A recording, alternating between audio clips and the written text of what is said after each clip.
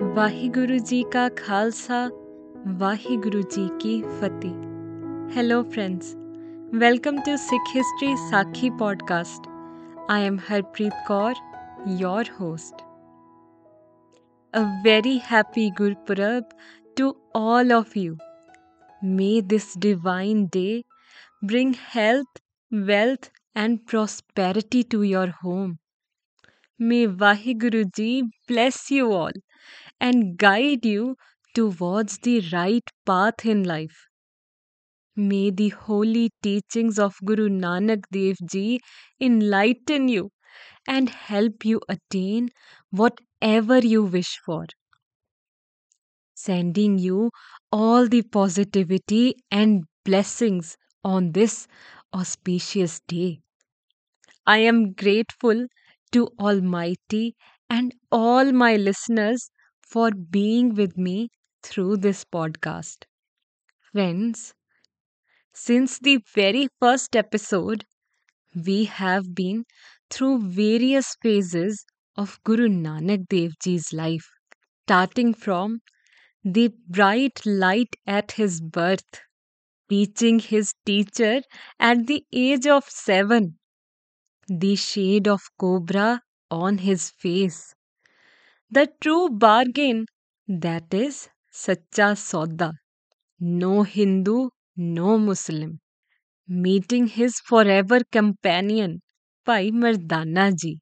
Then Guruji leaving home to go on udasis. His first udasi towards east, where he meets Pai Lalo, Noor Shah, and then the beginning of his second udasi, where Guruji travelled towards south further to Sri Lanka to answer the prayers of Raja Shivnab. Now, after staying in Sri Lanka for around 2 years and blessing the people with the name of Almighty, Guruji returned to India along with Pai Mardana ji. He firstly arrived in Rameshwaram. If you remember, friends, in the episode titled The Passage to Sri Lanka, we discussed about Rameshwaram as Guruji stopped here while going to Sri Lanka as well. For a quick reminder, Rameshwaram is a small town in Tamil Nadu, known for its temple dedicated to Lord Shiva. Also, it's famous for Ram Setu, that is, the bridge constructed by Lord Rama to Sri Lanka. Now, moving back to the episode. Guru Nanak Dev Ji, along with Pai Mardana Ji, arrived in Rameshwaram and stayed here for almost 19 days. Here, a person named Haridas lived. He was quite spiritual and had a keen desire to meet a holy person so that he could be guided towards the right path for salvation. When Pai Mardana ji told Haridas about Guruji, he was very happy and invited Guruji to stay with him.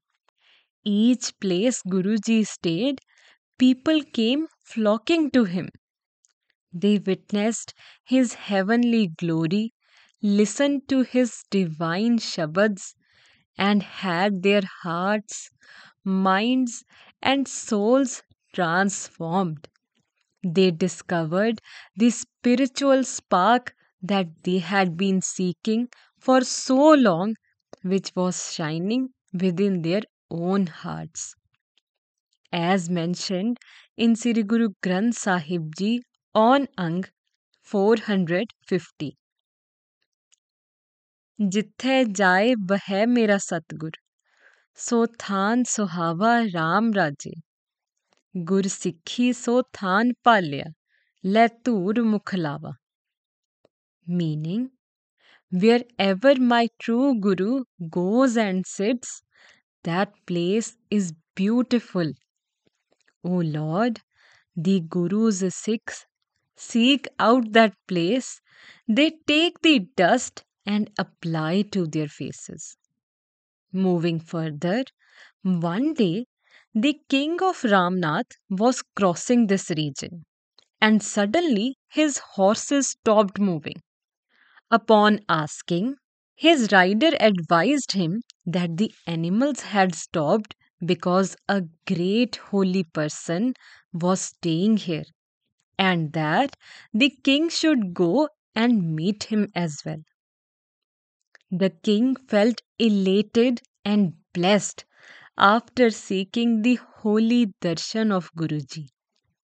Later, the king gave Guruji that land as a gift because he was so pleased to see him. And today, on the same place, stands the Gurdwara Guru Nanak Dham. Due to the location's closeness to the ocean, people asked Guruji to help them with their drinking water problems. In his mercy, Guruji instructed them to dig a well in a specified location, and they obtained fresh drinking water from the well. That well is still present there in the Gurdwara and still provides fresh water. Moreover, there are the footprints of Guruji created by Haridas. Haridas spent the rest of his life there worshipping to the objects Guruji left him. People visit the Gurdwara with great love and devotion to get their wishes fulfilled. Tune in next Tuesday as we are about to complete the journey of Guruji's second Udasi. Once again, may the teachings of the Guru reflect goodness and compassion in you and bring into your life the glow of happiness and prosperity. Happy Guru Purab. I hope this brings some value to you and your family. Thank you.